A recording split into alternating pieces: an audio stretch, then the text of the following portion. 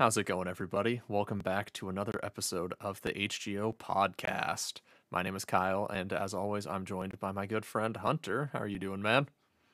Oh, I'm doing just swell. And joining us on location, on his vacation, Ethan's back by popular demand. How are you doing, man? You just can't get rid of me. I let you have 1 week off, and now I'm back, baby. Hello. Yeah, What's I'm going good. on, dude? I don't know why I'm here. How's the vacation Top going? Howard, I guess. It's all right. It's all right. It's been a bit of a mad one. Nice. What have you been up I to? don't know what to say. Just doing normal things. I mean, have I said on the podcast where I am? I don't think so, but just remind the people. I'm in Florida at the moment. Hell yeah. I have a couple of hobbies that aren't gaming, surprisingly enough. One of them is I like theme parks, so I'm around here doing some theme parks with some family. He's becoming yeah. one with the Gators. I am. I'm seeing some on the scene with the Florida men to see what's actually happening here. Some of the crazy. You should see the crazy stuff happening down here, guys. Crazy. Great. But no, I'm just hanging out and apparently spending every other waking minute playing Starfield. So it's been it's been a weird balance of a time. But hey, it's been good. It's been good. Someone's got to do it. Someone has to do it. And apparently it's me. I tell you what is the weirdest part of doing this is obviously I'm on your time zone. Yeah. Doing this at 7 feels wrong. I feel like this isn't right. Like if it's not the dead of the night, if it's not when nobody should realistically be recording a podcast, it doesn't feel right. So it just being in the middle of the evening, this doesn't feel like good at all. Like I don't know. It's very weird. The whole mobile setup feels strange, to be honest. But yeah. It's weird. It's good. Audio listeners, if Ethan's audio sounds a bit funky, it's because he's on mobile. It's not even that. It'll be the echo of the room. This room's got terrible noise suppression, right? It's like just the worst acoustics. It's not great. It's not great. So Do not record an album in that room. but imagine the echo. Imagine we don't even have to make that artificial. We can just get the choir in the back. It'll be great. But no, so I'm on my little diddly mobile setup, which is basically just a tripod, this little $100 mic for my iPhone, and then no, it's better than that. It cost me like $100. Don't diss the mobile setup that costs way too much money. And this webcam's probably better than my actual webcam, all things considered, because it's I pay way too much for this phone, but it's good. But yeah, it'll be fun. I've got a lot of things to say about Starfield, and the best part is I've heard that there's a load of controversy and all that jazz online. Hunter's just left. He heard the word Starfield, and he's like, "I'm out. Goodbye." There's been a lot of controversy around this game, or as far as I can see from the look of Twitter. I've basically just gone into kind of hermit mode with this game, where I don't know anybody's opinions on this other than people are screaming the Metacritic score is fluctuating because fanboys cannot stop warring against each other, it seems. The Starfield arrangement is something to witness from a distance. It is hilarious. So I feel like I've missed something because I just haven't, like, my Twitter feed has been completely devoid of Starfield stuff. I don't know if I'm just not following the right people or what, but I wouldn't have even known this game came out this week. I mean, like, didn't it came out last week? You know what I mean. You know what I mean. It's one of those games. It's like Mortal Kombat, right? Where we were like, it's coming out next week, and it technically is if you want to give the Warner Brothers way too much money to play it early, right? Yeah. Which I am not doing. Correct. Yeah, you look forward to Axolotl next week, but you know, it's like Starfield was doing like, hey guys, we have 6 million concurrent players at launch, and I'm like, well, congrats, your launch was 5 days ago, and we're building it up because I paid $30 to play it early. It's stupid, but I did it. So yeah, it's basically just been the classic fanboys fighting against each other, social media and kind of review outlets kind of firing shots into the wall themselves to try and fuel the flames a little bit. It's been a mess, to be honest, and I've not even been paying attention to it. I've not heard a single opinion on this video game. I've just seen some random tweets be firing at each other, and they've not even been opinions. They've just been like people from Xbox or Windows websites firing stupid shots, and people from PlayStation websites firing them back. And it's like this is bizarre, and this is why you should never trust any review outlet that has the words Sony, Nintendo, PlayStation, or Windows in the title. Like, just ignore them, move on. Yeah. You know. I've kind of been fortunate where it's like, because I've been in this kind of hermit scenario, I've been in this bubble where it's just been me in this video game for set amount of. Oh no, he's gone. Oh no, Todd Howard didn't like that. Todd Howard popped the bubble. Am I back? Welcome back. I don't know what that was. We'll just roll with it. They're trying to silence you. I love that this heard no opinions on the video game, and now you will give no opinions on the video game. I love that this never happened in test recording, and now it's happened twice. Yeah, and I'm on mobile data, so it's not even like it's my Wi-Fi cutting out. I don't know what that is. You might want to write the timestamps, Hunter, just so Kyle can do some little cuts. Nah, it'll be fine. It's funnier. Okay. Fair enough. Sorry, listeners. What was the last thing you heard? I've just been in. You were in a Starfield bubble. I've been in a Starfield bubble, so it's been fun to kind of just sit with a video game because I feel like for the longest time, right, we've always, at least doing this podcast, even if we have tried to go in as blind as possible, we've heard whispers and rumors and rumblings because all the review embargo is always beforehand. So to go into this game completely kind of opinion-free, bias-free has been really interesting. So yeah. We'll talk all about it, I guess. All right. Hey, did you want to do the spiel? You're the host. I mean, we're 8 minutes into this video right now. You want to just like, might as well just get into it right now. Cool. We've already been talking so much about Starfield. YouTube.com, hot gamers only. Yeah, like, comment, subscribe. Sorry about the terrible audio. Where do you want to start? I guess. Where do you want to start? I'll let you. I don't know what's happening. I'm here to just answer some questions about Todd Howard's little love child. Right, let's get into it. Do you like it? Well, we're just gonna go right for the throat. You're gonna ask how long I played. What's the deal? We're just going straight. What's this video game about, Ethan? Okay, well, that's a for great people question, like me who haven't paid attention to Starfield at all. In the 9 years it's been being developed for, or whatever. Way too long.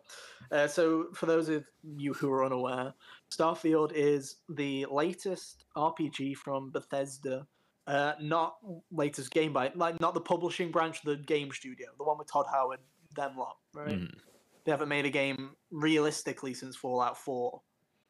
They dabbled with 76, but they basically punted that off to somebody else to deal with for the most part. So, yeah, this is their first game since 2015, which is a long Fallout time. 4 came out in 2015.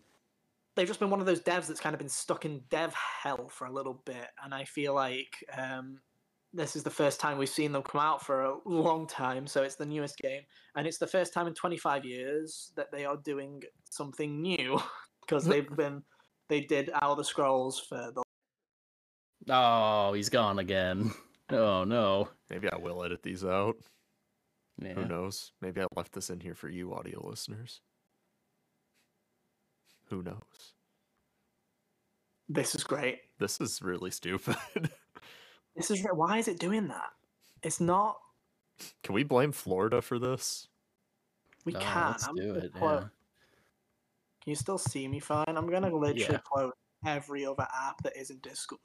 Maybe that fixes it. What did you hear last? I'll just go into that. They were working on Elder Scrolls 4. Okay. Okay. They were working on Elder Scrolls for the better part of the 90s to early 2000s, and then they acquired the Fallout IP. They didn't create the original two Fallouts. They bought the IP and made Fallout 3 and 4, and then New Vegas was obviously not even them. It was Obsidian. So there's been a whole load of these Bethesda RPGs that have been in the same two universes for the longest time, and this is the first time in 25 years that they have tried to do something new, I guess. And it's basically a sci-fi kind of open world. We'll get to that RPG where you are playing the role of the self-insert protagonist, as you always do in a Bethesda game, where you are basically the main premise of this story is you are a miner who discovers an artifact that does something to you that you don't truly understand, and get whisked away to this organization called Constellation, who are out there to discover the unknowns of the stars, essentially, about 250 years or something in the future from here. So that's kind of the base gist of it, but it's the same kind of setup as every other Bethesda RPG that you've ever played. If you ever played one where you are a mysterious person who is somehow special to this world, and you start in a very generic thing. It kind of doesn't really do the Bethesda big pan open. Here's the big kind of escape. It kind of does the Fallout thing, but not really. But it's interesting. It's a Bethesda game. I feel like it's hard to make that look impressive in space when it's just black sky and stars. Oh, and it's not. It literally is just a bit. It literally is just opening of an airlock, and you're on a planet, and it plays the kind of Starfield theme. And it's just like, hey, look, you're in space. You guys seen space before? It's pretty cool. I loved that part of Portal. Yeah, me too. But yeah, so that's the kind of gist of Starfield. And if you've, like I say, if you've ever played a Bethesda RPG, you kind of know what you're in for. There's some things that make this game unique. There's some things that make it extremely similar to previous Bethesda games, for better or worse. But at its core, it is a Bethesda RPG, and I don't think anybody will be shocked. I don't think I have started firing shots in either direction from that statement, hopefully. Did they keep the weighted value inventory system? Yeah. Boo. That smells. That's always the worst part of their games. I don't know. I feel like we're going about this the wrong way. I feel like we'll talk about that. That's not the second thing we should be talking about. It was just a genuine question. Nitpicks. Curious. I like how it's like, we're not even going to talk about how long have you played, what's the kind of role-playing system, like what's the... Nah, screw all that. Like, what's it about? How much does a bobby pin weigh? Is encumbrance back? Like, is that the real question? Yeah. So anyway, how long have you been playing, man? How much time have you managed to squeeze in on your, roller coaster lines there? I've played over 20 hours of Starfield so far. Quite a sizable amount, but on my current playthrough, I am only 16 hours into the game. Did you start? I have this. Did you beat it already? Yeah, it has the Far Cry thing where you can just get a fake ending straight away. It's like, there you go, job's done. No, I did the same thing I always do with these kind of games. Where it's funny because last week you were talking about how you're like, hey, I'll go back to that save from Tales of Vesperia, whatever the one it. That's exactly what I'm gonna do if I ever return to it. Yeah, you'll play you'll go reboot to that 10-hour save back up. Where it's like when I got here in America, the first day was the day that Starfield came out in early access. So I was like, I'm gonna play, and I played for like 2 or 3 hours, and I wasn't feeling it. I just wasn't like. I spent 45 minutes in the character creator. I didn't like the way my character looked. We'll get to it in a bit, but something that makes this game unique is you don't just... in prior games, at least in terms of Elder Scrolls, which is where I come from, I haven't played Fallout, is you usually pick... you pick a race, right? So you pick, like, there's like multiple human races. There are a couple of weird ones, like there's the lizard people, and there's all sorts of the cat people, the Khajiit. Yeah. There's plenty of... Khajiit has wares if you have coin. Yeah, and the kind of weird things to do. The way that this game kind of differentiates itself is obviously everybody's a human in this game. You can make your humans look weird. You can make them look like Todd Howard. You can do whatever you want, right? But it's like you've got that system, and the way this game kind of differentiates itself is you have a background and 3 traits, and you can customize. You can pick them from a list, and that's kind of... it gives your character your kind of backstory, and it gives you some unique traits that change the way the game kind of plays in small ways. Oh, so you get something to choose from now instead of just being assigned one, like in Fallout, you were married and had a child, and that was lame. Yeah. Whereas this game is fully kind of... I would say that to me, this is the most I've ever felt like it's a role-playing game. And Bethesda games have always been very much role-playing. Silent protagonists, for the most part, we will not talk about Fallout 4, but it's like, for the most part, silent protagonists, multiple options, multiple different ways to play. But you've still been locked into that kind of, hey, you're a prisoner on a cart and a dragon just saved your life. And it's like, okay. Whereas this game very much is, yes, you're currently a miner, but you can choose the background that your character's had. You can choose these 3 traits that differentiate you from different playthroughs that can have major implications or minor ones, right? Like, most of them, some of them feel like they're better than others. Like, some of them are just, hey, you were born in this territory, so you have citizenship here. So you get some certain benefits from that kind of area. That's one of your traits. Mm-hmm. Other ones, there are other ones like the adoring fan from the E3 demo, right? Where you get the world's biggest fan and he'll stalk you for half the game, and it's like, like silly stuff like that. Did I pick that? Of course I did. But on my first one, I picked free pack mule at least. Yeah, I picked a background and some traits that I didn't like, and I wasn't clicking with the game. So I took like 3 days off. I didn't play much Starfield after that, and then I came back, and then I've put 17 hours into this character. Although it's 16 plus 1 because I had to replay a whole hour because we'll get into that role-playing shenanigans, Bethesda weirdness. I feel like that tends to happen when you play these kind of games. If you're like me and you're really heavily into role-playing, that stuff kind of happens. Mm-hmm. But yeah, so 20 hours, give or take. Nice. Any questions? Like, keep the questions moving, guys. Come on. I believe in you. You can do it. Sorry, I was getting How water. Does it feel to What's the gameplay? What's the gameplay like? Does it shoot nice? It feels pretty good for the most part. I'm playing it on Series S, so my X is at home. I brought the S in my hand luggage, so I'm playing it on that, and it runs perfectly fine. I've not had any issues. There's been a couple of frame drops and stuff like that, but I'd akin it more to, say, Zelda on Switch than anything like, say, Gotham Knights on PS5 at launch, right? It's not, like, unplayable. It's just, like, you get your dips into the low 20s, and you just kind of bear with it, because these games kind of have those kind of moments where you go into a big area, you just get frame time drops like that, so it's fine for the most part.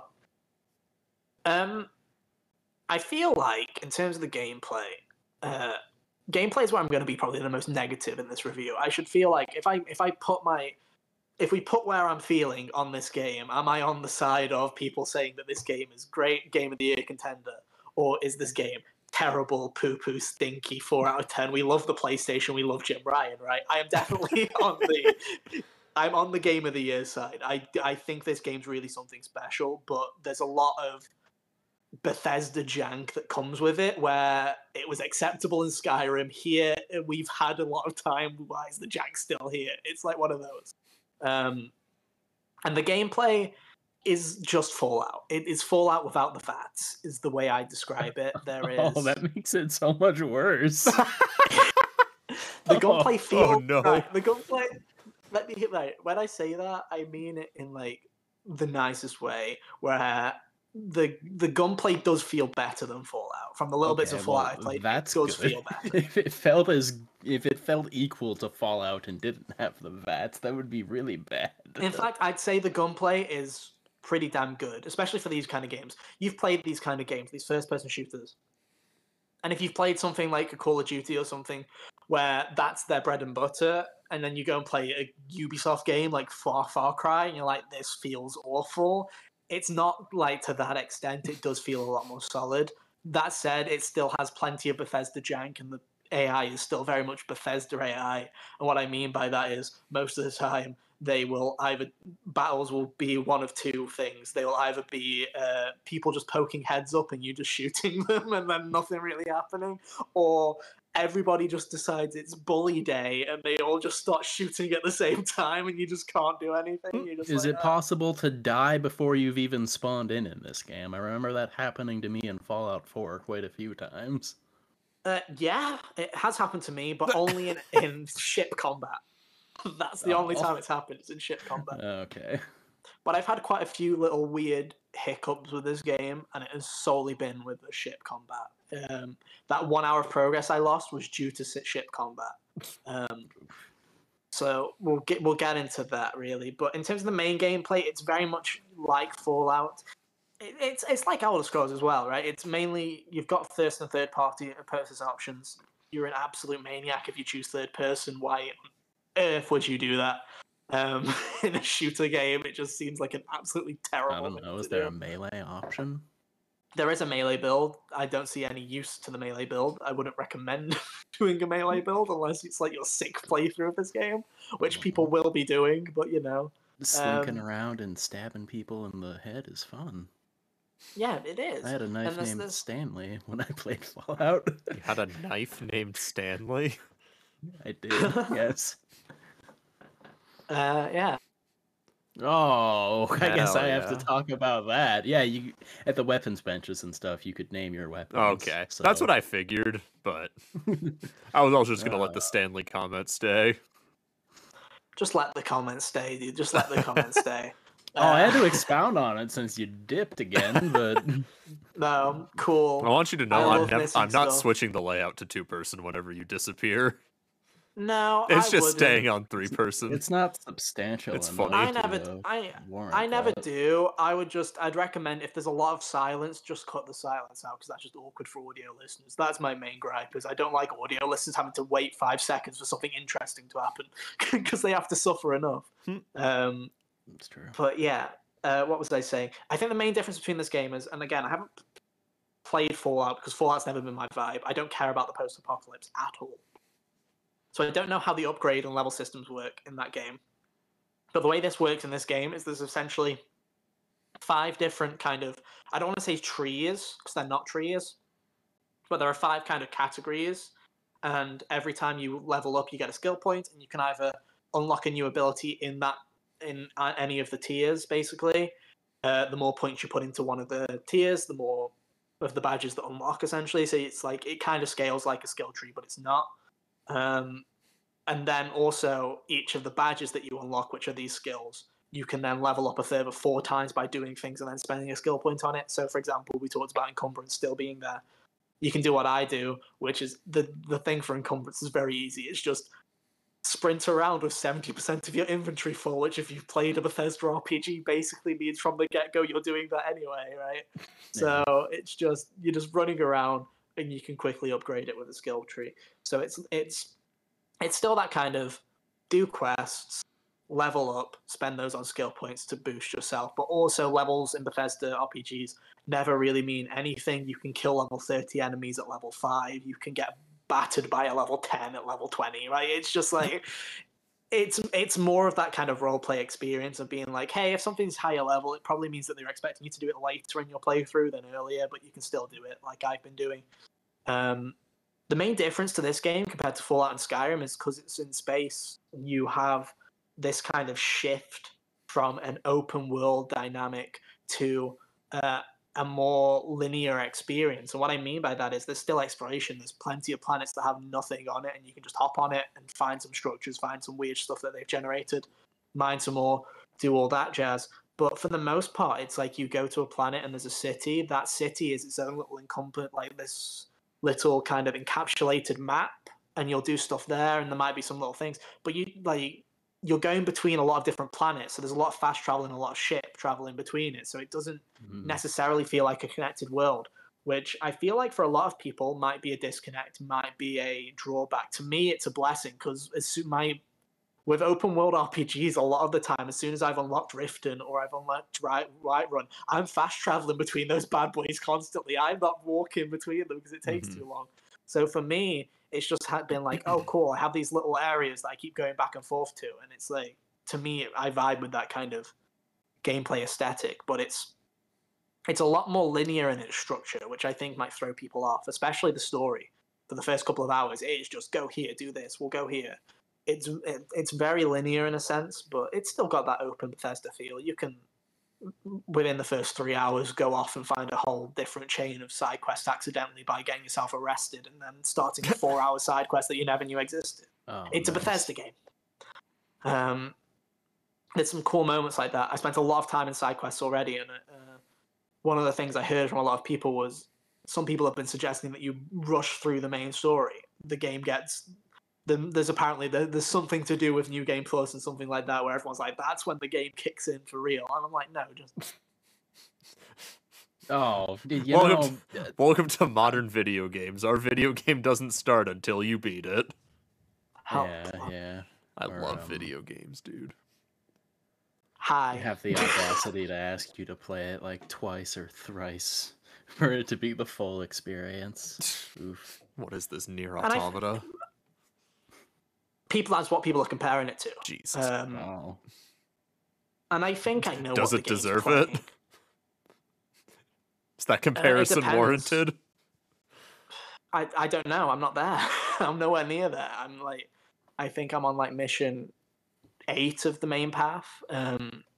People are like, hey, keep playing the like they were like keep playing the campaign until mission 8, and that's when this big thing happens. And it's like, oh, that's when people are hooked. I was already hooked beforehand, so by mission 4, I was already dawdling off. You know what I'm Does that like? mean that Do it's the main already- quest? No, Does thank that you. mean that the main story is actually interesting this time?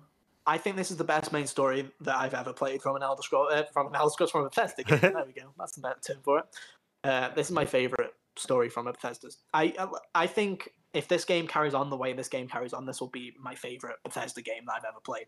Wow.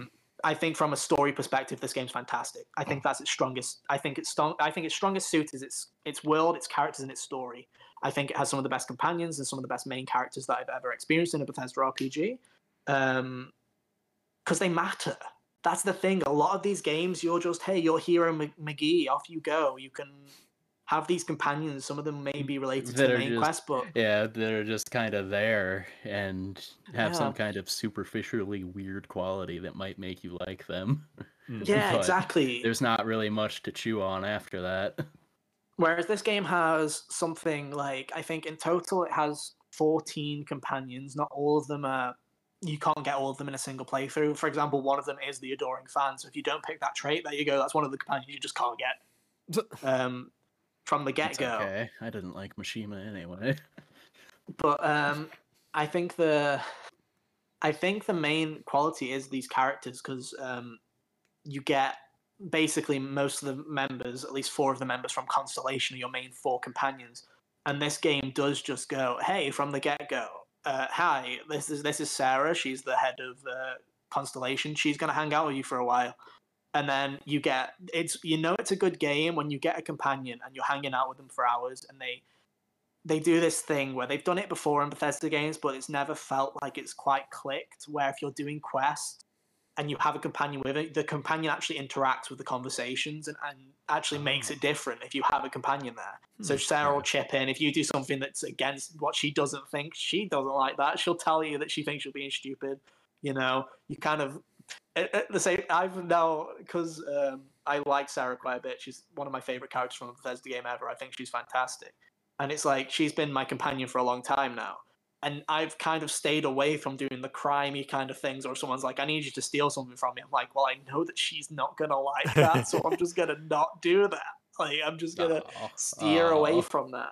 You and I go about those kind of things differently. If I want to commit something morally dubious, I just focus on persuading my friends to get over it. No, I had a thing where I was going to Io, one of the moons of Jupiter. And for some reason, the UCA, who are basically just the government of, they are basically just the government of space, the space essentially. Government. Ew. Yeah, the United Colonies or something. I can't remember. United Colonies Association. Yeah, something like that. But so I just went there, and for some reason their ship started attacking me, and I have no clue what caused it. I don't know if it was a bug, but I was like, oh, these must just be pirates that have nicked the UCA ships or whatever. So I just started blasting them down. Spent half an hour blasting. Yeah. So I started blasting.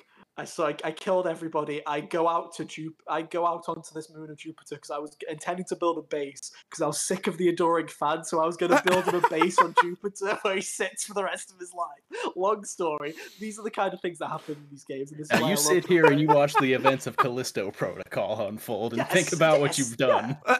Essentially, I was like, you can sit here and mine iron for the rest of your days. I need that. Thank you. Like, you're just going to sit there.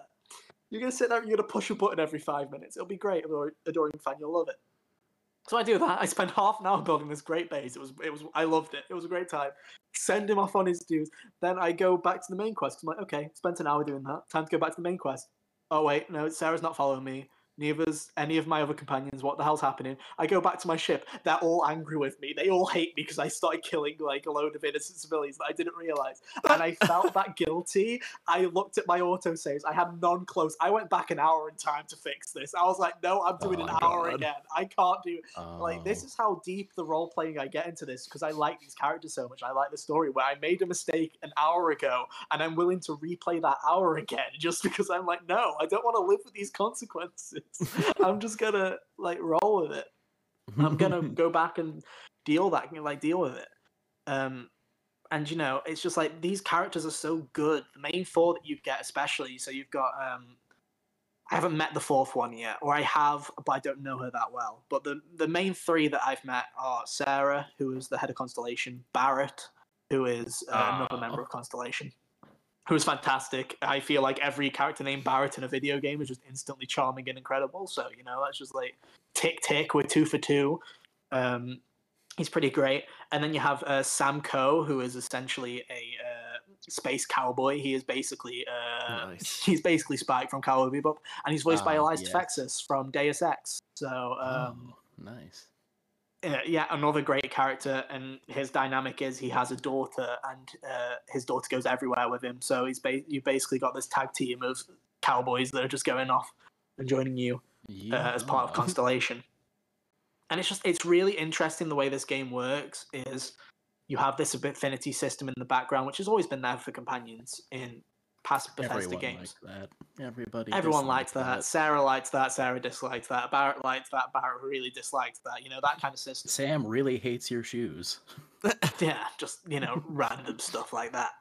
And it's like, but this time you actually get quests and stories, and like you can only romance 4 companions in the game, and they're all 4 main characters, and you have to go on basically a whole side quest chain with them to get to the ending with them. So it's like it gives you reason to actually care about your companions and swap them out because you get a whole different bunch of side quests each time. And it's like I ended up before going back to the main quest, I already maxed out Sarah's side quest entirely.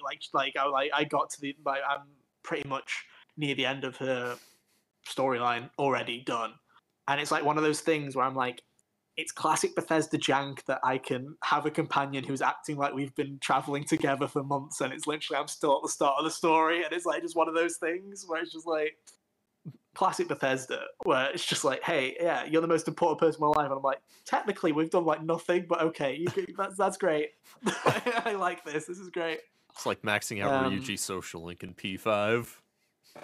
I mean, yeah, I feel like this kind of disconnect exists with anything that gives you room to play with here, because I've had that kind of thing happen in Dragon Age too. Yeah, where I'm like best buddies with a guy who's perhaps in the canon of the game known me for like 2 weeks. Yeah, but the great thing about like these kind of Bethesda RPGs is because they expect you to spend 6 million hours in it. Oh, and no more hours in the podcast. Damn. Oof. I think that's back. 4. Welcome back. Are you counting? 6 million. I think that's 4. You're going to have to.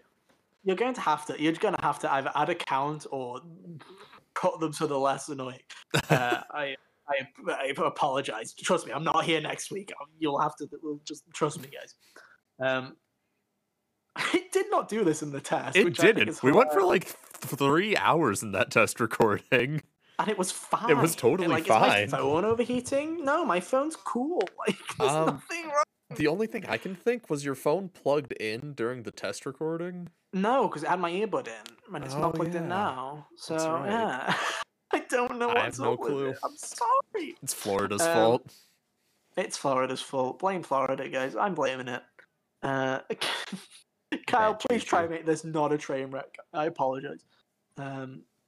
But yeah, so I'd say 6 million hours, right? So yeah, you know, you spend 6 million. It's not like any other RPGs where it's like, guys, we've got a month to save the world. We've got 2 weeks to save the world. This game doesn't go on that kind of calendar where it's like, with 20 hours, yeah, I could have traveled with these companions for months and months or years already at this stage, right? And it's like, it doesn't really impact it. The story doesn't have this kind of nihilistic end of the world thing where it's like the world will end in 6 months, guys. We got to get a move on. Like Arkham, like the Arkham games, where it's like everything happens in one night. Yeah, and it takes 30 hours to do everything. It would be really weird to put that kind of time limit on a space game because the dilation of time traveling through space has always been really confusing. Yeah. But yeah, I really love these characters in this world where it's like, it's been a very long time where I don't think, like, even with Zelda, I've not been not playing the video game and going, damn, I can't wait to go back to And Starfield has been that game where I've been, I'm on holiday, I'm doing other things, I'm enjoying other things, but I'm like, man, I can't wait to go back to Starfield because I'm genuinely enjoying these characters in the story. It's genuinely interesting. And I feel with Baldur's Gate coming out, there's been a lot of this kind of look at this. Like Bethesda's games, they're archaic, they're old, they've got all these bugs, encumbrance, gross, grim. And I'm like, yeah, a lot of it's true. It's just a different kind of RPG. Mm-hmm. It's not Baldur's Gate because it's not trying to be Baldur's Gate. It's trying to be a Bethesda game. Yeah. And it's excelling at what it's doing.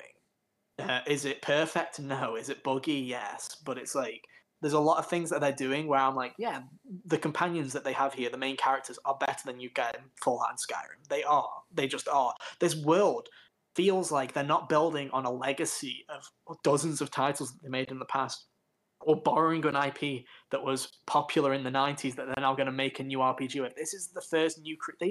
They've built this world that just feels lived in, and it does genuinely, like, it's actually interesting. It's not just, hey, guys, this is sci-fi... Like, this is just sci-fi bullshit. It's genuinely interesting stuff where you've had wars that have gone on. You've had this kind of interesting... People always joke, why are there no mechs? I agree, why are there no mechs? There isn't really... Why are there no mechs? Why are there no mechs? Why are there no vehicles? The vehicle thing, I think, is a stupid omission. But in terms of mechs, I do like that they were like, let's at least put into lore a reason why they're not. They've been banned because of this mass murder that happened in a war, so they've been just outright banned in the constellation, basically. So it's like, there's a reason for them not existing. You're going to tell me not one person in the solar system isn't using a mech? Well, just because it was outlawed. I mean, it would maybe make for an interesting boss fight. There is a world full of there's a world that's full of decommissioned ones and all kind of like a junkyard planet that they just dumped everything on. So I would not be surprised if in the Starfield 2 in the year 2048, by the time these Bethesda RPGs comes out, maybe someone will have repaired one. Who knows? But it is just like it's a genuinely interesting world to explore, and I really like it. And it's like these issues I have with the gameplay side of it, where I'm like, hey, I don't really care. Like, the gunplay is fine. It is fine. It does the job, right? It's not excelling at its gameplay. There's so much, like Hunter, you mentioned encumbrance, there's so much Bethesda jank and just some garbage. There's some like actual garbage with it. The maps and the UI in this game are dreadful. They are awful. They are really bad. There is no map for a city. Like, you just have to hope you find what you're after. There's not like a mini map? No, the game there's no mini map anywhere. But there's no maps in the cities. It's just like, hey guys, I hope that you figure out at some point that the weapon shop's in the residential district of the main city. Hope you figure that out. Why would you keep the weapons in the residential district? I have no clue. But it's like... That's not where weapons go until after they're purchased. Yeah. So there's no map, and that's really bad. And it's really annoying when you're like trying to figure out something. So it's like, I didn't find out where you could buy med kits from until like 12 hours into the game, because no one told me that there was like an underground slum to the main city, and the main hospital on the top doesn't sell med packs, but the slum does. So I'm like, oh, I guess I found a new fucking area then 12 hours in. And you just had to spend the first 10 hours of the game eating space rocks. Yeah, just trying to figure out how to get anything to work, right? Just kind of dealing with it. Yeah. There's junk like that. The way that you go about going through star systems is so bad. The UI is not good. Skyrim's UI was better. It's not a good UI system. like when you go into the star map, you see the star you're on. You press B, you go into like a galaxy view. You go B again, you can see all the galaxies that are available. And to go in between each one, it's like sometimes you're like, okay, I need to go to this galaxy. It's right there. And the game's like, no, no, no, you haven't been to a galaxy near it. So first you have to fast travel to that galaxy, go to that galaxy just so you can open the menu again and fast travel to that next one. And it's like, wow, you've opened my eyes. This feels so much more realistic. Thank you, Todd Howard. I really appreciate that extra 10 That's a fucking weird, seconds. like, half step into, like, why would you be that specific about it if it's not gonna be connected anyway? Who cares? It's like that, where it's like you can fast travel without your ship and go to a planet that you've already been to before. But if you've not been to that planet before, even if there's a base on that planet, you're not like launching in a new, like you're generating new content, right? Because a lot of these planets you can randomly procedural, like they randomly procedurally generate that content, so you have some stuff on isolated planets. If it's one that has a thing that they know you're going to, you still have to fast travel to the orbit so you can go back into the menu and land on it. And it's like, it's stuff like that where you're like, why? Especially when it's like, if I've been there before, I can just go to that planet and click fast travel and it'll just load me there. And I don't have to deal with it. I'm just like, this is so jank. Why is this the way that you've decided that this works? It just makes no sense to me. Why are you like this? It's just dumb. Or it's just stuff like, or it's like you can't fast travel to space stations. Like there's a space station above Jameson, which is the main planet that it's kind of your hub for everything. There's a space station called the Eye that's above it. You can't fast travel onto it. You have to fast travel into the space around the planet, then fly over to it, and then dock on it. And then the problem is if you've docked your ship, you have to undock your ship before you can fast travel again. So you have to do that, and it's just like it's stuff like this where I'm like, God! And how long does that take? Like 2 seconds, but I have to go back into my ship, and you can fast travel to your ship if you want to by pressing the scan button. But it's like it's stuff like this where it's like it's just a bit like it doesn't need to be this fiddly. Especially when people have already modded in stuff that's better. Like like a week in, people have already like they've removed encumbrance or they've fixed some of the UI bits, and then like my favorite part was people were like, "Oh, but I don't want to use mods this early because it disables my achievements." So someone made a mod that re-enables the achievements when they've been disabled by mods, and it's just like it's like cool Bethesda stuff. Like the community around Bethesda games is incredible. Where Skyrim's God knows how old, and it still has like 20,000 concurrent players all the time, and same with Fallout. It's a very passionate community. But it's still some of that stuff where Todd Howard sits there and just goes, "It just works," and it's like it doesn't. And people keep modding stuff to fix it. Like, can we just work on that, please? Like, thank you. Stop making your player base do part of the work for you. Well, it's not. Yeah, it's just like encumbrance. You've had 9 stupid. years, Todd. Yeah, it's like it's a weird one, right? This game is very weird because I understand that for a lot of people, this game is not gonna be. It's not Zelda. And what I mean by it's not Zelda, it's not Baldur's Gate 3. And what I mean by that is it's not going to be one of those games that people universally are like, hell yeah, this is a Game of the Year contender. We love this. It's very much going to be, if you're someone like me, who, to me, I'm not going to lie to you, after, like, I'm probably going to stick another 60 hours into this game. I probably will come back and do the DLC. I've been contemplating buying a physical copy of this game. God knows how that's going to go. I've checked in the US. I've been to Walmart. I've been to Target. I've been to a couple of other places. There's been no physical copy. It's Armored Core all over again, right? It's one of those. Gonna have to shake down one of the theme park shake down Mickey Mouse, dude. See if he's got a copy. Dude. Yeah. I know you have the goods. Yeah, exactly.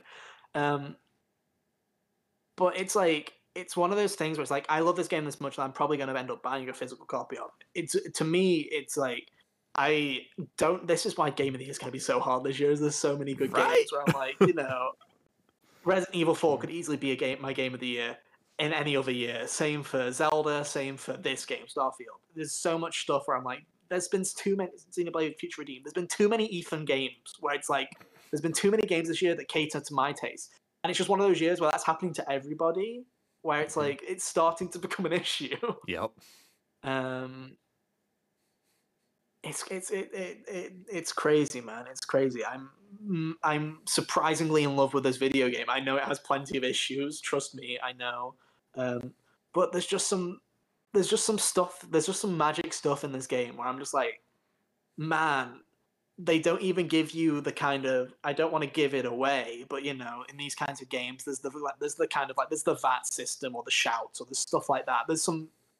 Each game kind of has a unique kind of thing to identify itself, and this game has that. And they put it behind a main quest that's pretty early on, but if you're like me, you can only just discover it 20 hours in, and I'd be like, damn, that's kind of crazy. Now I've got a whole kind of different look on things. It's a very special game, and it still has that Bethesda charm of the side quests are incredible.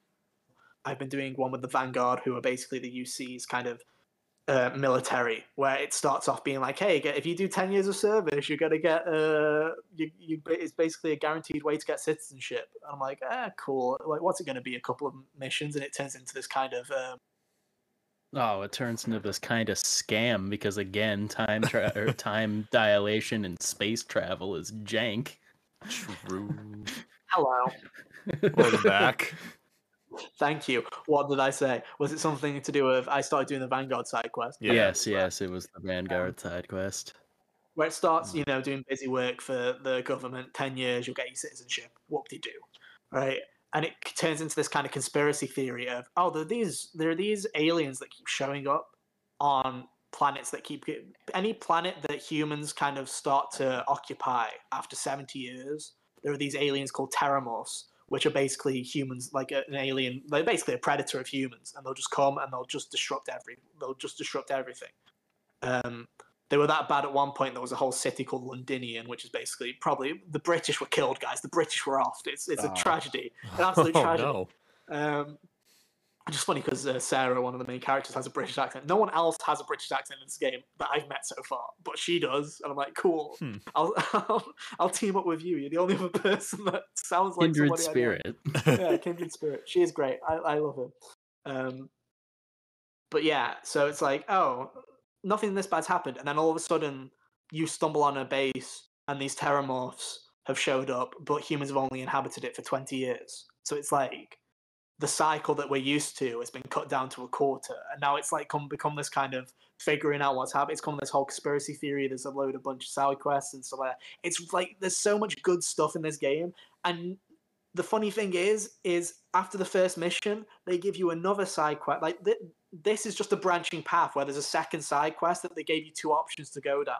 And there's a whole nother branch of like a 4-hour side quest that's on the other side that I've not even touched since then. And it's like just really cool stuff like that where I'm like, I see why it takes you so long to make these games at times, because like, my God, like, not only do you have to plan all this, but like I say, companions, they interact with the side quests. It's not just the main quest they're interacting with. All the main, Sarah, Barrett, Sam, all of these characters, they're interacting and quipping and interacting with these side quests at the same time. They'll talk and give you feedback on all this other kind of stuff. It's like, man, why like do they do this? Like, we talk about like Arcane with immersive sims, right? With Deathloop with its shitty AI, and it's nothing immersive about that simulation in Deathloop. But but you have on these roof and you're safe. Yeah, exactly. But then it's like, I think that like Bethesda, in their own way, these kind of RPGs they make are immersive sims where the characters will move between stuff in the world. Like, you do actually have to follow them. If they leave through an exit, you have to actually follow them. They're not just like, hey, I'll meet you on this. Like, I'll meet you at the sewers. They will go and walk to the sewers, and you can follow them to take the path and stuff like that. And it's like, there's all kinds of jazz like that where I'm like, man, like, you spend so much time on this stuff. Yeah, your menus are still shit. Why are you doing this? like come on, guys. You're failing such simple parts. But yeah, there's just so much to love about this game. There really is. Like, is it a great example of an Xbox exclusive? No, because 90% of people are going to play this on PC. But, and it's, again, it won't be for everybody, right? But it's like the traits that I was talking about. There's the adoring fan, very stupid. I've sent him to a base on Jupiter. Yes, guys, did I spend an hour rebuilding that base for the adoring fan? You damn right I did. I went back. I'm like, yeah, get back on IO. I don't need you right now. It's more than I would have done if I was going to make a base for the sole purpose of getting rid of somebody. I would just make it a box with a chair in it. I felt bad, and also, like I said, I'm like, Barrett and Barrett and Sam and Sarah don't like it when I kill people, so they're bad. They're not bad. So I'm like, fine, we'll box him on Jupiter. Everybody happy?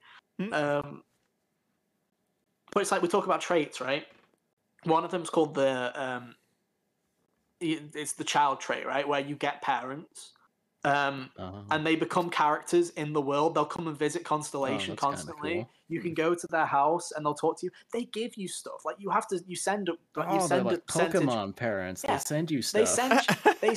You have to send them like a percentage of your money every week, but it's minimal. And I've got a really good starting pistol. They gave me some really good starting armor. They gave me a ship. My dad won a ship in a poker game, and he just gave it me. And I'm like, you can sell it. You can do what you Nepotism. want. And they tell you plenty of stories. They've got so much dialogue to them. Your companions will interact with them, like in those conversations as well. And it's just like there's so much dialogue in this game where it's like it has that Bethesda jank to it, where the face animations still are hanging on Uncanny Valley with some characters, right? Where it's like, is it still just like the static screens where they're just hi, how you doing? I'm gonna speak like this for a while. How's it going? And sometimes you get that jank where if they're talking to another character, and if you're like me and you do a lot of sprinting between cutscenes and Sarah's in the other room, the game kind of sometimes the NPC will be like, yeah, so as I was saying, and then I was not even facing me, so I'm not getting any of this animation. It just looks a bit janky, right? So it has a lot of those, but it's like, man, stuff like that is so cool. And there's traits that I didn't pick that are also interesting, like Bounty Hunter, like Wanted, where people are constantly hunting you down and you have to survive ambushes and stuff like that to keep going. And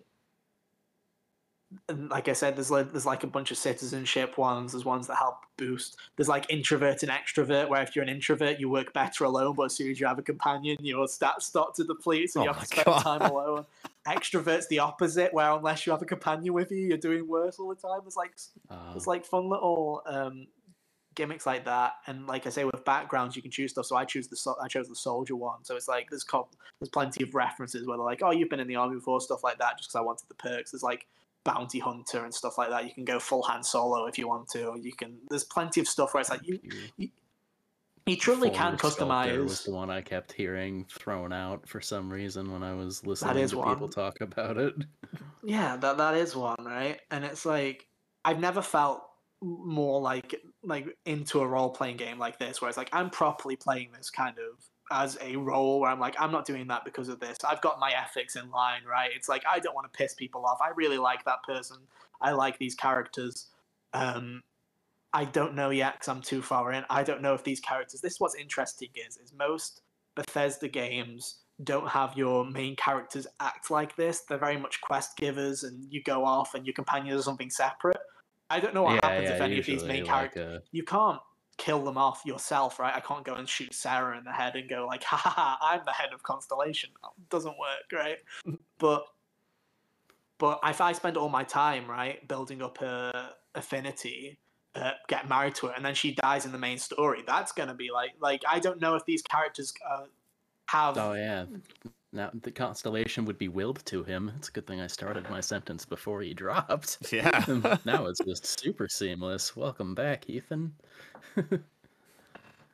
That's 6, folks.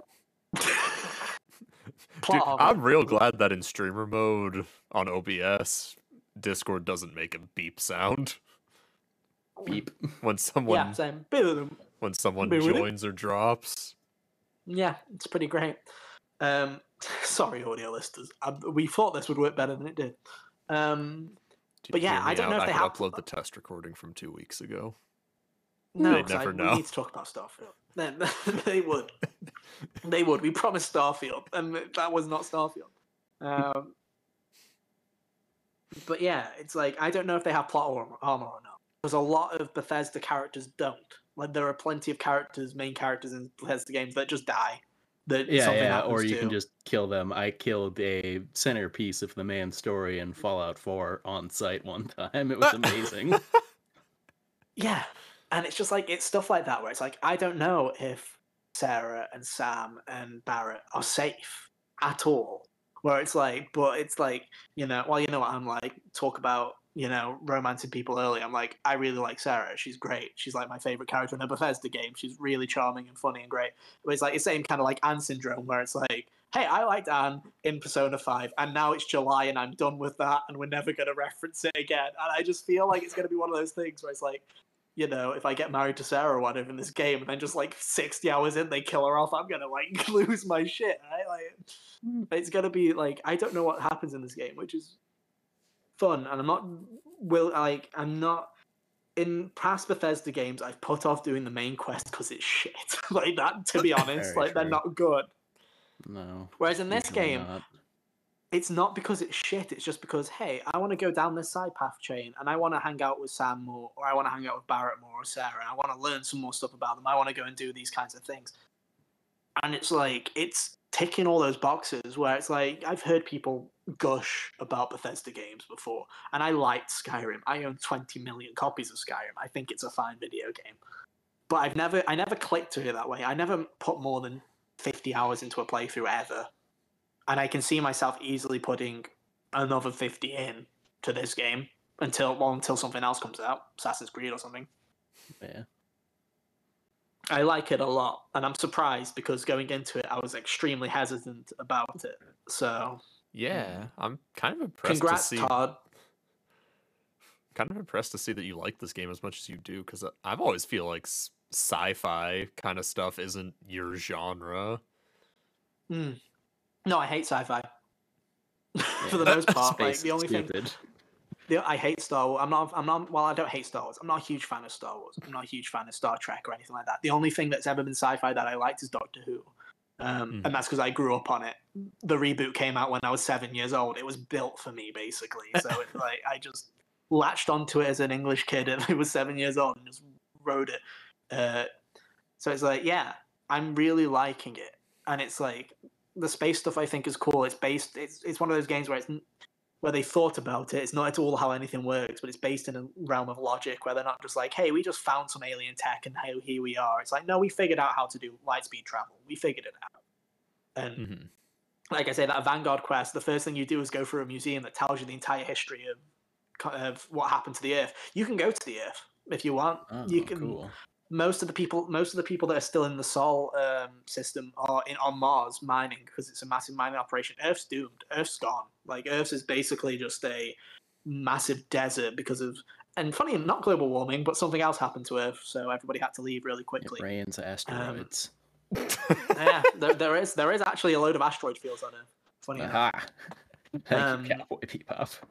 But it is but it's like, I'm genuinely surprised where I was like, yeah, I've been memeing that I'm like, Starfield, guys, look out for Starfield. And I'm like, I'm going to struggle with Game of the Year this year is what I've decided. Because I'm like, I loved Zelda. I liked Resident Evil 4 a lot. And I'm like, but man, and both of those, I wasn't sitting there not playing it going, kind of want to go back and play it. And it's like, it's not even like the gameplay's the best. Those two other games have way better gameplay. But the characters and the story of this game, I'm like, Todd, you've done it. And I'm not even really. Well, about the beautiful thing Rush, is I'm not is beating that out for best Xbox game this year. It's too hard to talk about. It's really hard, and it's like I've not even scratched the surface. That's the thing is I've not been keeping track of how long I've been talking. Probably far too long. That's what I do, even when I'm not hosting. Just spurt on for far too long. But I really am. I'm really liking it. I'm surprised. I'm really liking it. I thought I was going to hate it, and I don't. And for the first couple of hours, I did. It's like, try again, re-roll, get yourself a mum and dad, get yourself an adoring fan. My other trait is my other trait that I didn't even mention because I've not even experienced it was I have a house somewhere, but I'm in crippling debt. I thought it was funny. It's like, cool, debt. I love debt. So it's like you get a fully customizable house that's somewhere in the system, but you're every time you want to go into your house, you have to pay 500 credits to stop paying off the loan, and it's like that's so dumb. I love that idea. Hilarious. I'm gonna do it, and I'm especially when there's a base building mechanic where you can just make your own house. Yeah. Wait. And 20 hours in, I've not even been there yet. It's great. It's like it's just. there's something about this game where I'm like, go build a house right next to your house. It's That's not, called a shed. It's not. I don't necessarily think it's like it's not the Xbox game they need, right? It's like this game would have been great regardless of where it was. People are gonna play it on PC, whatever. But it's like it's nice to be like, hey, there's a game I want to play on Xbox. You know, it doesn't. I don't necessarily. It doesn't scream to me Xbox exclusive, and I think we're gonna keep feeling that as more people get acquired and stuff like that. I'm never gonna play a Crash game or any Activision game and go, that's an Xbox game. No, I'm never gonna do that, right? Because they're just people that they've leached. I don't think I'm ever gonna really be having that thought process about anything that isn't like Halo or Gears until years down the line. It's the same way. In my head, though, the same way, I always talk about, when we're talking about Sony first-party games or whatever, it's like, when I think of Uncharted or The Last of Us, I think of them as PlayStation games. When I like to, like, Insomniac in my head's in its own little bubble of just like, that's an Insomniac game, right? Like, same way with Bethesda, where it's like, that's a Bethesda game, right? I'm never going to go, dude, that's such an Xbox game, bro. Like, that's so good. Literally, Insomniac and PlayStation game right now could be the same thing because they're the only ones making anything. Oh, 100%.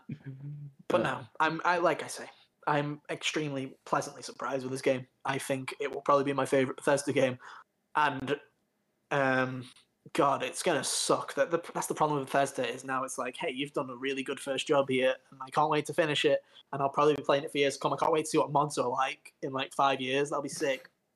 Yeah. But also, will we ever get another Starfield? I don't know. It's weird, right? Like if this was old Bethesda, we'd get another Fallout in Elder Scrolls, like Elder Scrolls in 2 years, Fallout in another 2, and it's like, hey, in 6 or 8 years we'd get another Starfield, and now it's like we get one a decade, so maybe one day. But I think it's mid-30s by the time the sequel happens. That's scary. Generously, that's scary to think about. Yeah, that's scary to think about.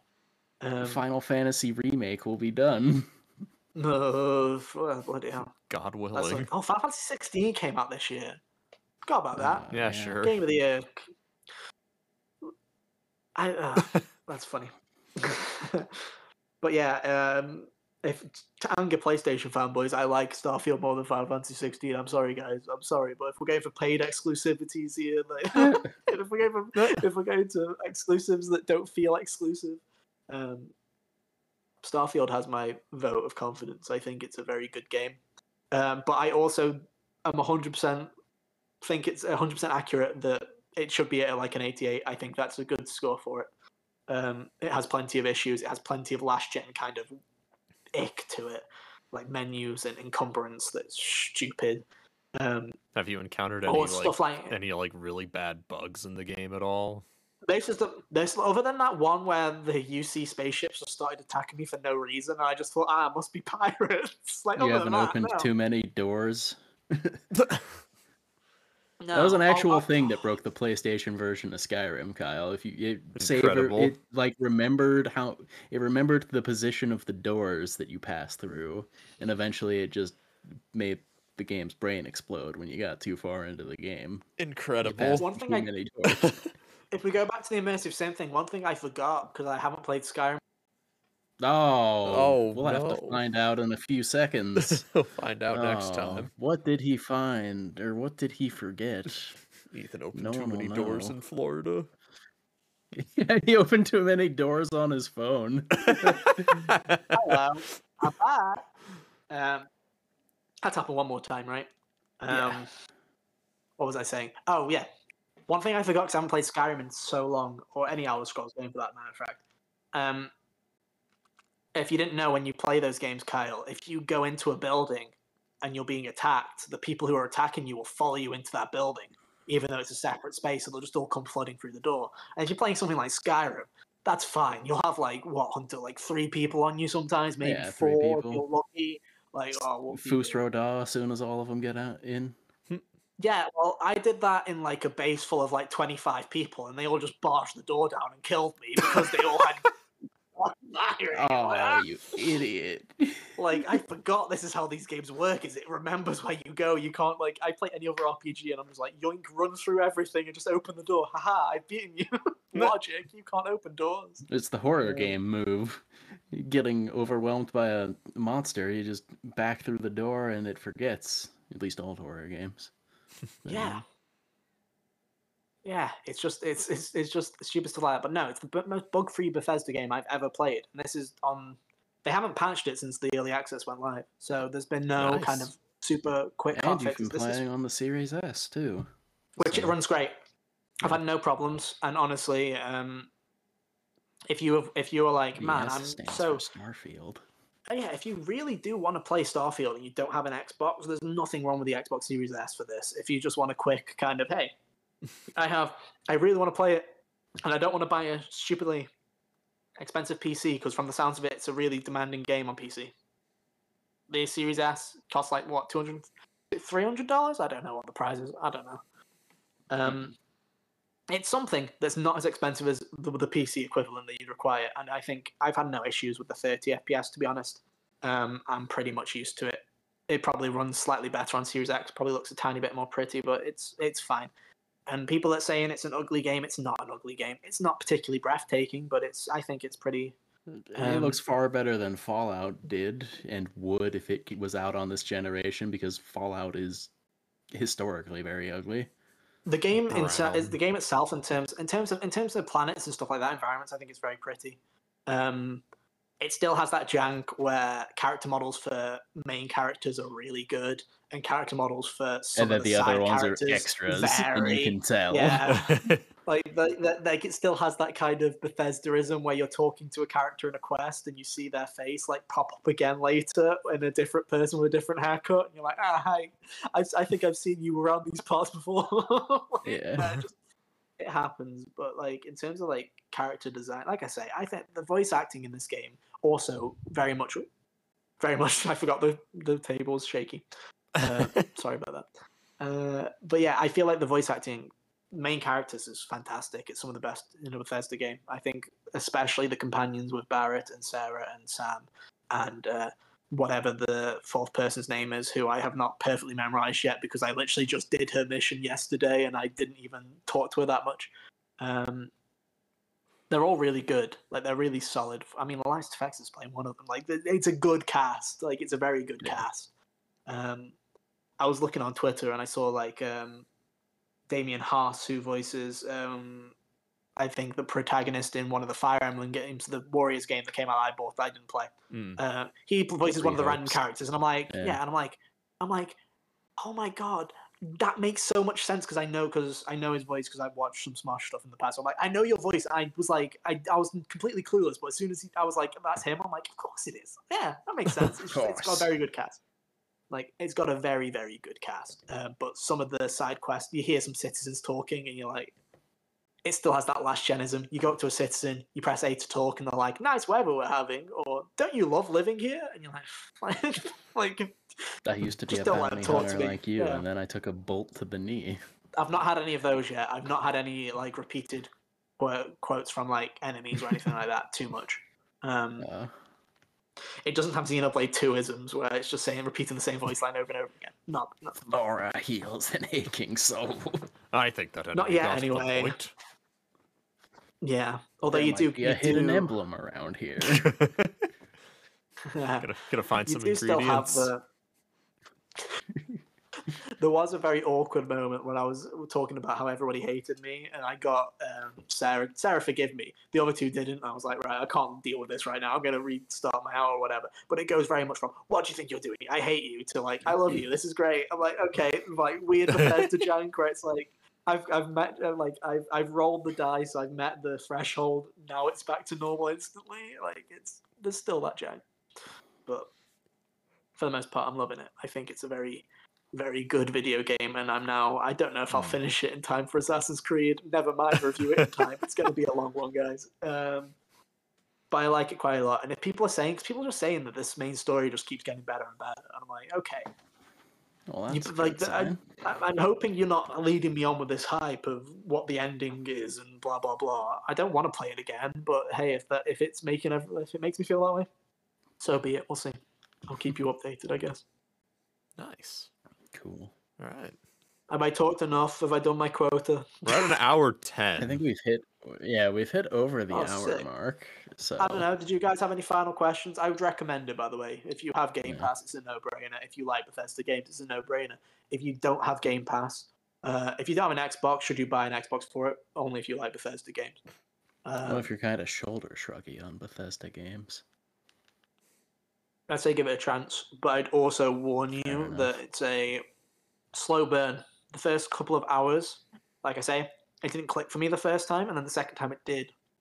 I feel like it's got a bit of Death Stranding DNA to it, where I feel like at first the game doesn't want you to like it, and then the game there becomes a point when you're like, yeah, this menu's stupid, but it doesn't actually matter, or it's like, the game, like there's a moment where it's like you have to go into your inventory to take your helmet off or put your helmet on. You're like, this is stupid and feels clunky, but then you figure out that in the settings there's a menu that you can just keep your spacesuit on at all times, and if you're on a planet that doesn't require oxygen, like you're in a city, it'll just take the suit off so you look like a normal person. I'm like, okay, that's fixed my problem. Then. There you go. Why wasn't that in the tutorial, Bethesda? Like stupid stuff. Yeah. But I'd say at least give it a try, especially if you have an Xbox already. Go ahead. If you don't, that's the harder point. That's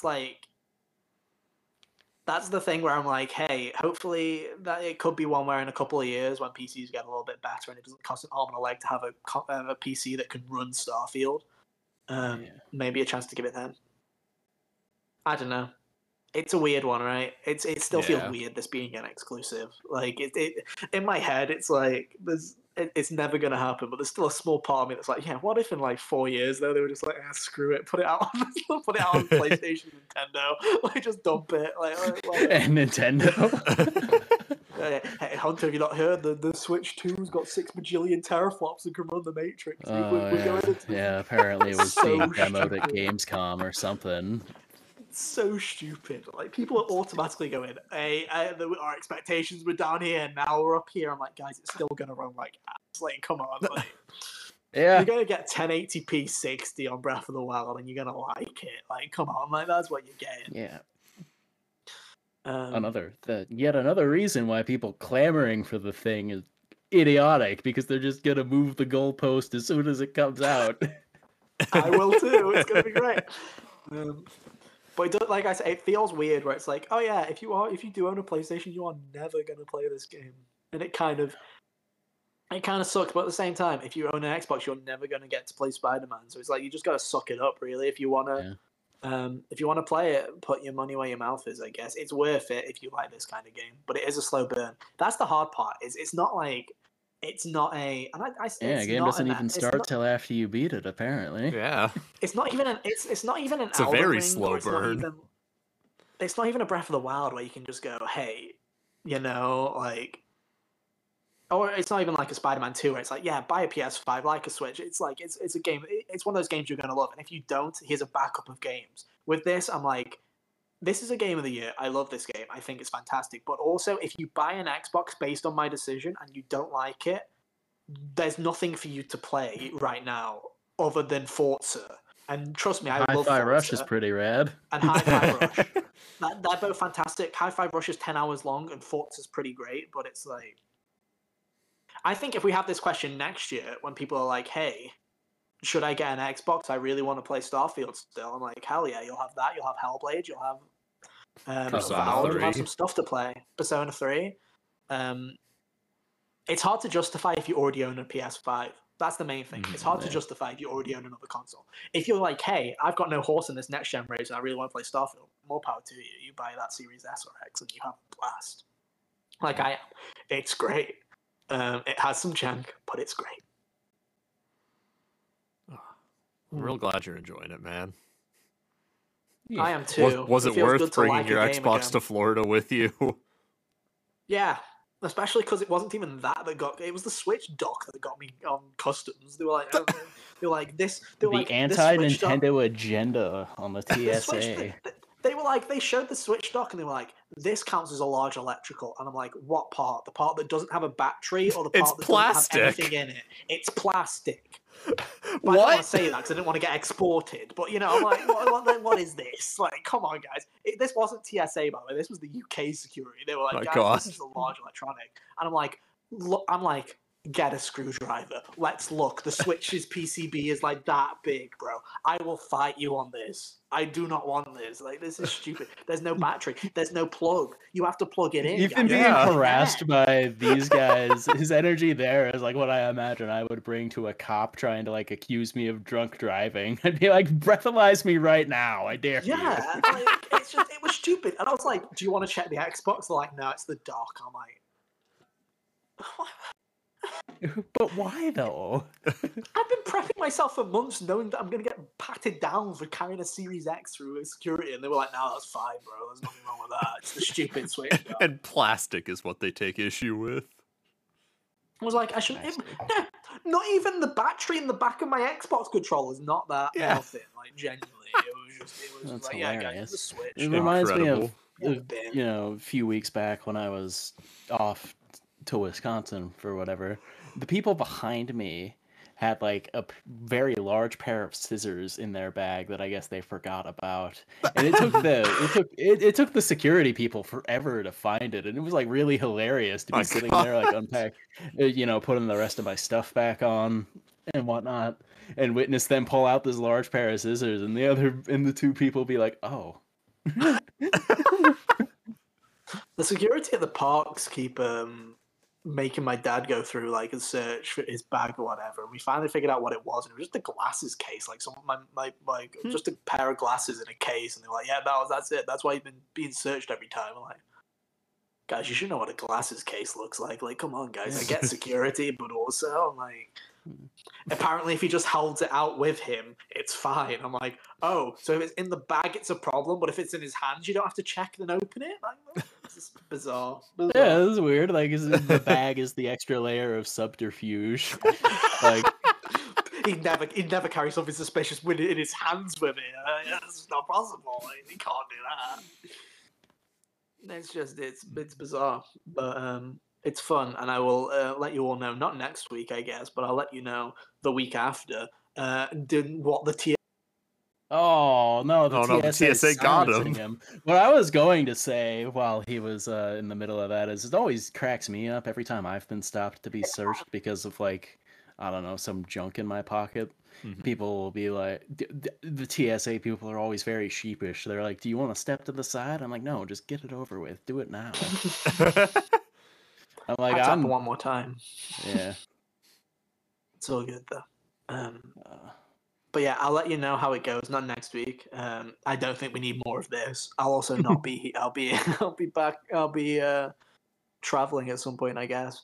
But no, it was worth it. It was. I'm like I say.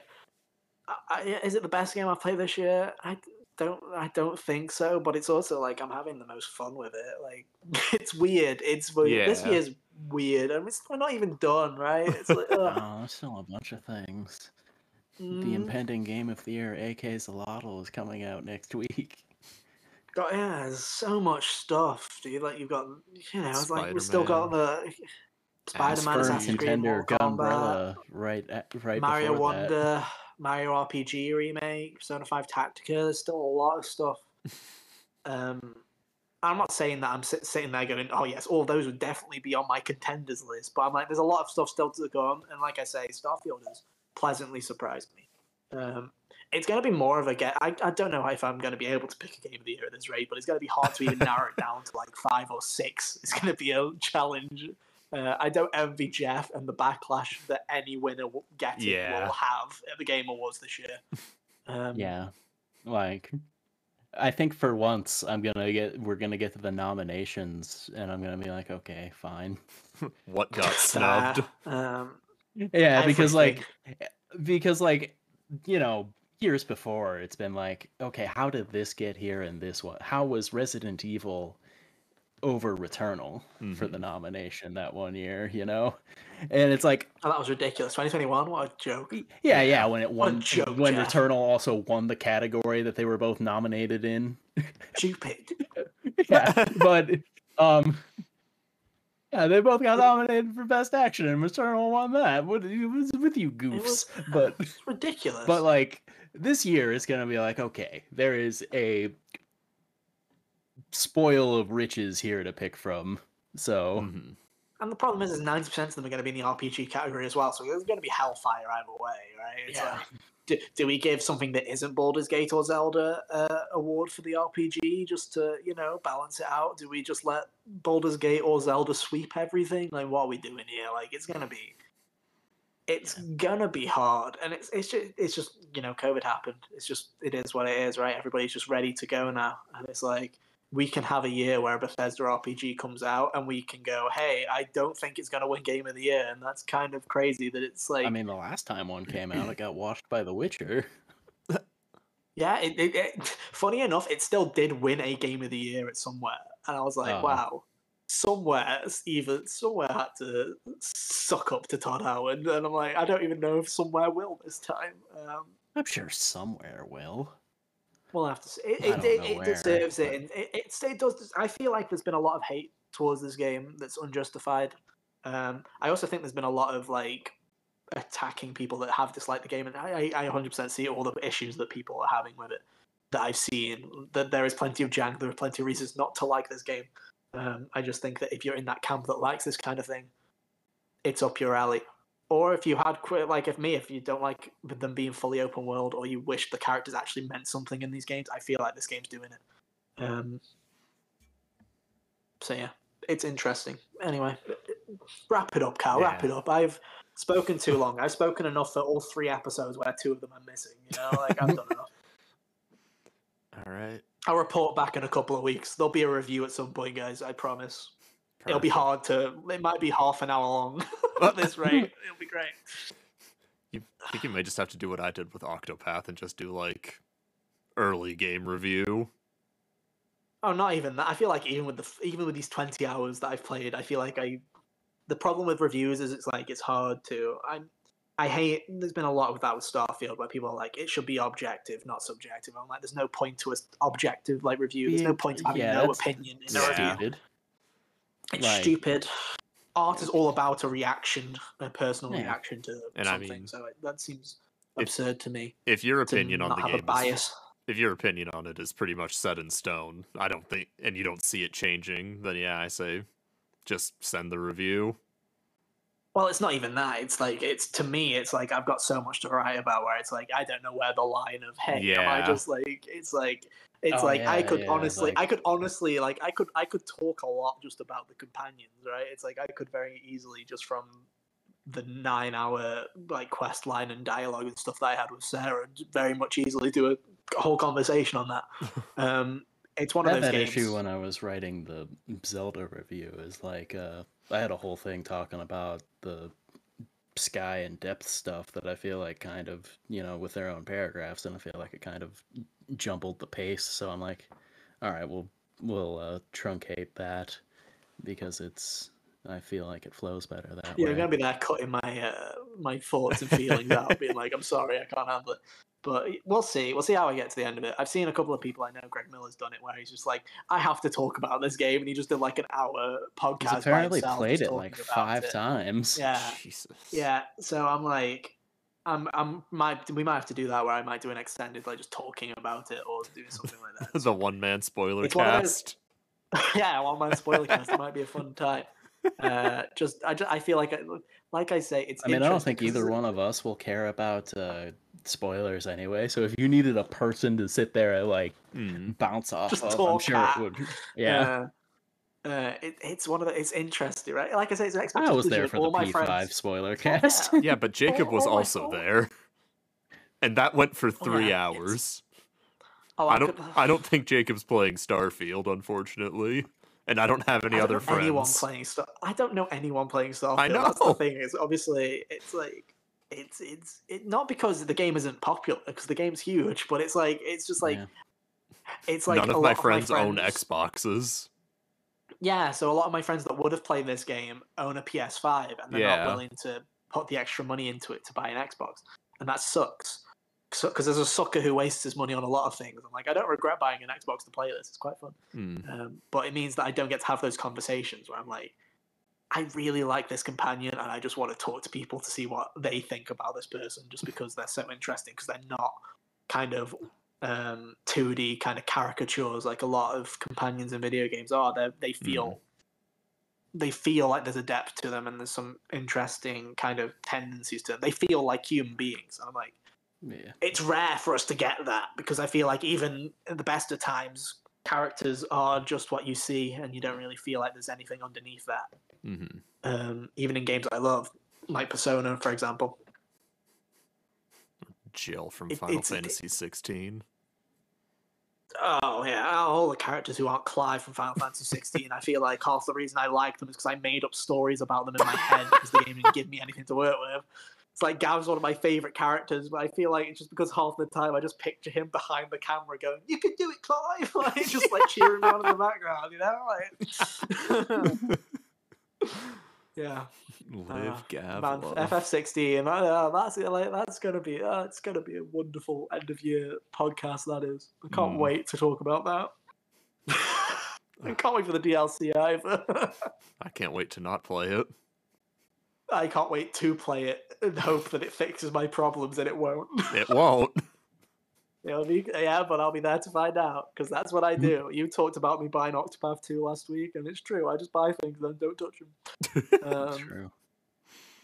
It's what I do best, apparently. But yeah. Jedi Survivor says hi. It's fixed. You know what's really funny? I was in the queue. This is not podcast conversation. I hope it.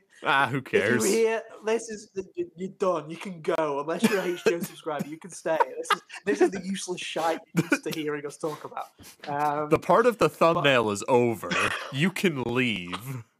You should be grateful, because most of the time the thumbnail counts to like 20% of the podcast. This time's like 80, 90, with a couple of drops in the middle. But yeah, I was in the line in Galaxy's Edge, which is a Star Wars land. I was in the line for the ride that I hadn't been on, and I go like, I'll check Twitter, and I was like, tweet from EA Star Wars, we have fixed Star Wars Jedi Survivor. I'm like, no shot. I'm like, what are the chances that the day I'm in Star Wars land is the day that they're like, oh yeah, we fixed the game finally. I'm like, good job, guys. It only took you like 6 years. I'll play it in December. Dude, all you had to do was go to Star Wars land. Yeah, that's all it took. Like, all you have to do is buy Cal Kestis' lightsaber from Star Wars land. Yeah. And I was like, dude, that's $150. I'm not that stupid with money, guys. I don't like Star Wars now. So I can't even buy Cal Kestis' lightsaber. That's my Cal Kestis' lightsaber, though. No, it's just a broken one with the damaged hilt. Yeah. Yeah. Still a cool lightsaber, though. Won't deny cool, that even its default lightsaber is very cool. Yeah, it's very cool. It's at least distinct. That's so funny that I haven't played that. For all I know, I could have missed out on another one of my favorite games of this year just because the game was that broken. I do think Jedi Survivor was better than I was expecting it to be. Oh, yeah, that's the thing. Or I liked it more than I was expecting it to, I should say. What a weird year, dude. Like, honestly. It feels like that was in it. That game feels like 3 lifetimes ago for me. Because like Final Fantasy and Zelda are both like 2 separate lifetimes themselves. Dude, that's how I feel about Octopath 2.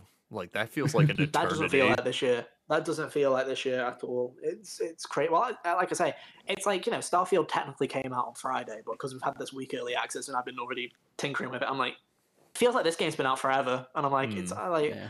I feel like I'm behind on other people, but I'm not. Yeah. Oh, and speaking of being behind, once again, he's behind. I had to get one last one in. Oh, man. I think that might be... we've said that the past 3 times it's dropped. Long time for the road. Long time for the road. Hell yeah. I think that's Florida telling us it's time to end this episode. So it's not. That's the thing. It's my data. I don't know what is causing it on Wi-Fi, on data, on nothing. Oh well, that's not for us to figure out. All I know is It's been a hell of a ride, guys. Thank you so much for letting me guest on this podcast. It's been Dude, great no fun. problem. Yeah, we'll have to get you back on a more stable episode sometime soon. Oh, for sure, man. Yeah, man. It's it's crazy. Dude, it's been fun. I'm sorry that you've had to sit here and just listen to me whine on about a weird video game for the past hour. And then it's weird because it's like a lot of the time I'm like, hey, sometimes I overbear on a conversation. Sometimes I can tell when I'm editing the podcast and I see my bar and I see like Hunter and Kyle's, and I'm like, well, Hunter and Kyle equate for the same as me, and they're two people. So I'm like, there's an issue there. But this one, I know that it's like it's not in your wheelhouse, so I appreciate you guys just listening to me kind of just spew nonsense, right, for the past hour. Yeah, we appreciate you giving us content. It's all good, I guess. It's all good. You enjoy. That's what I'm here for. Without this, I would have had to ask Kyle what the Baldur's Gate character creator was like. Good lord. Because I think that's probably all you had time to do yesterday. I got a little bit into the story of it. Oh, nice. I don't want to go too in depth into this because I want to end this episode. It could be another episode. Yeah. Save that for next week. Save that for next week. Just one quick story. Okay, go for it. So, take us home. Maybe I'll die again. This starts us off. The game Baldur's Gate starts off. You're in this like Cthulhu or Illithid mind flayer spaceship. You had a worm injected in your eye. Shit's gross. Anyways. Yeah, I've heard that setup. Sounds sweet. So you're going through this ship, and there's this lady in a pod, just chilling in there. Like, she also had a worm put in her eye. Things happened. It was weird. So this is like the very first skill check you can do in the game. You roll your d20 and see if you pass the roll. No shot. I rolled a fucking natural 1. A critical failure on the very first skill check in the video game. I'm like, all right. This does not bode well. Ethan's connection rolled a nat 1 on legit mentioned. Oh, that's hilarious. You think he's coming back? Oh, there he is. Yeah, he's back. Anyway. So nat 1, you weren't possibly letting that stand. Dude, it was just so funny that the first possible skill check I could have rolled, fucking natural 1. Did you save that for posterity? Because that's hilarious. I should have saved the clip. I didn't. Oh. But that's kind of funny. It amused me. You just gotta shrug that off. It's just one of those things. It's like when I was negotiating with someone, and it's like you pick like it's like the way that it works in Starfield is like you've got like +1 answers, +4 or whatever, and the more points it's worth, the more risky it is. And I just did like the +1. It's like, listen, man, let me explain. And the game was like, no, and just like started the war. Like it's just like the guy was like, no. I'm like, well, that was great, good talk. Just happens sometimes. You just gotta kind of roll with it. And the thing is, like in Baldur's Gate, there's also this option I had on where it's called karma dice, where your rolls will have kind of like balance each other out. I hadn't made a roll yet. The game just gave me a fucking 1 on that roll. Hell yeah. That means you were gonna get a 20 on the next one. You should have saved it. You should have kept going. Well, that's in the past. Dice gotcha. That's in the past. Anyways, I feel like that's that's the thing with these kind of RPGs like Starfield and Baldur's Gate, though, is it's like you get into that kind of spirit, and it's like me with like my restarting saves, or no, I don't like this, I'm not playing this right, I go back, and it's like I don't like that decision that I made, go back. It's like, yeah, it's weird because I feel like a lot of people just roll with the punches in these kinds of games. Like, oh, I made that decision, I will lie in my bed on the first time I play a game like this. I'll usually roll with it, or if I am going to reset it, it's because I decide before I do something that okay, I'm just gonna do this for the fun of it, and then I'm gonna reset it. Like stabbing the guy in the face in Fallout 4. I'm like, I want to do this because it'll be cathartic, but I'm going to let the story play out as normal after that. Yeah, and then on like a next playthrough, like in Dragon Age or something, I'll like reload a whole bunch of different times to see what the different permutations are, because I find that interesting. Yeah, it's just one of those things, right? Where it's like I'll accept something to a certain extent, but then if it's like everybody hates me and everything's gone wrong, and I'm like, would I rather go to bed at a reasonable time or stay up another hour redoing what I just did, just so that they don't hate me? Stay up another hour to fix your mistakes, or stay up like, another 4 hours agenizing over your mistakes. Yes, lying in bed, tossing and turning, going, Sarah hates me. I can't live like this. I need to. It's just one of those things. But it's why I love these kind of games, though. It's you don't really get that from other experiences. So yeah, it's cool. It's cool. All right. Nah, for real this you good? time. For real this time. I think that's gonna do it for this one. If y'all before I die, one more. If y'all have been playing Starfield, sound off in the comments. Let us know what you've been thinking. If you haven't been playing Starfield, keep your opinions to yourself. And please call me an Xbox shill. It's what I've lived for like the longest time. Like, I really would appreciate it. Like, that'd be great. Yeah, he needs someone besides me to do that because he knows I'm not. He knows you don't mean it. Face. I just would love somebody to just call me an Xbox shill, just not knowing who I am and like how I haven't owned an Xbox in a decade, and like just like I please do that. I would really appreciate it. It made me feel up on the really PlayStation. Great. Literally owned every single PlayStation, has owned more Nintendo systems than Xbox systems. Like, just please do. I love that. That'd be great. Yeah. But no. So thank you all so much for listening / watching. If you enjoyed, be sure to subscribe, leave a like, rate the podcast, all that Yahoo. I still don't have the ability to put our links on screen, so pretend that the links just showed up on screen. Yeah, check the description. Those should be there. Yeah, comments, same direction. Where are they? Who knows? Who knows? Oh, I'm on the I'm on the bottom anyway. Yeah, dude, you're in the guest box. Subscribe. It's like there. It'll be like this, I think. I think hit that's that correct. like button. I don't know. Hit that like button. That's somewhere around here. Please. Hunter and I will be back next week with something. Who knows? Mortal Kombat is late. Ethan's gone. And Ethan's gone. Wouldn't it be funny if I just ended the episode right now? I'm back. I'll have Gunbrella and AK's Delotl to talk about at the very least. Perhaps more. Hell yeah. Who knows? And I can promise you I won't be here. It'll be fine. Next time you see me, it'll be in my purple midnight lighting with at least decent internet. I can't guarantee anything else will be decent, but and hopefully by next week I'll have sunk my teeth into Baldur's Gate a little bit more to have more of an opinion on it. You'll have to let me know how that goes. Sunk his teeth into it, or the vampire will sunk his teeth into him. Dude, I met the vampire. I saw him be a vampire. Did he sink his teeth into you? I let him sink his teeth into me, yeah. Wow, that's crazy. That's spoilers, dude. That's for next week. Oh, shit, you're right. Guess I gotta cut that out. Oh, dear. Why start now? Wrap this up. My internet can go again at any second. Like, let's just wrap this up. I need to go. Yeah, thank you all for watching. We'll be back next week. Stuff is happening. Until then, have an awesome week. And yeah, see ya. Bye. Toodaloo.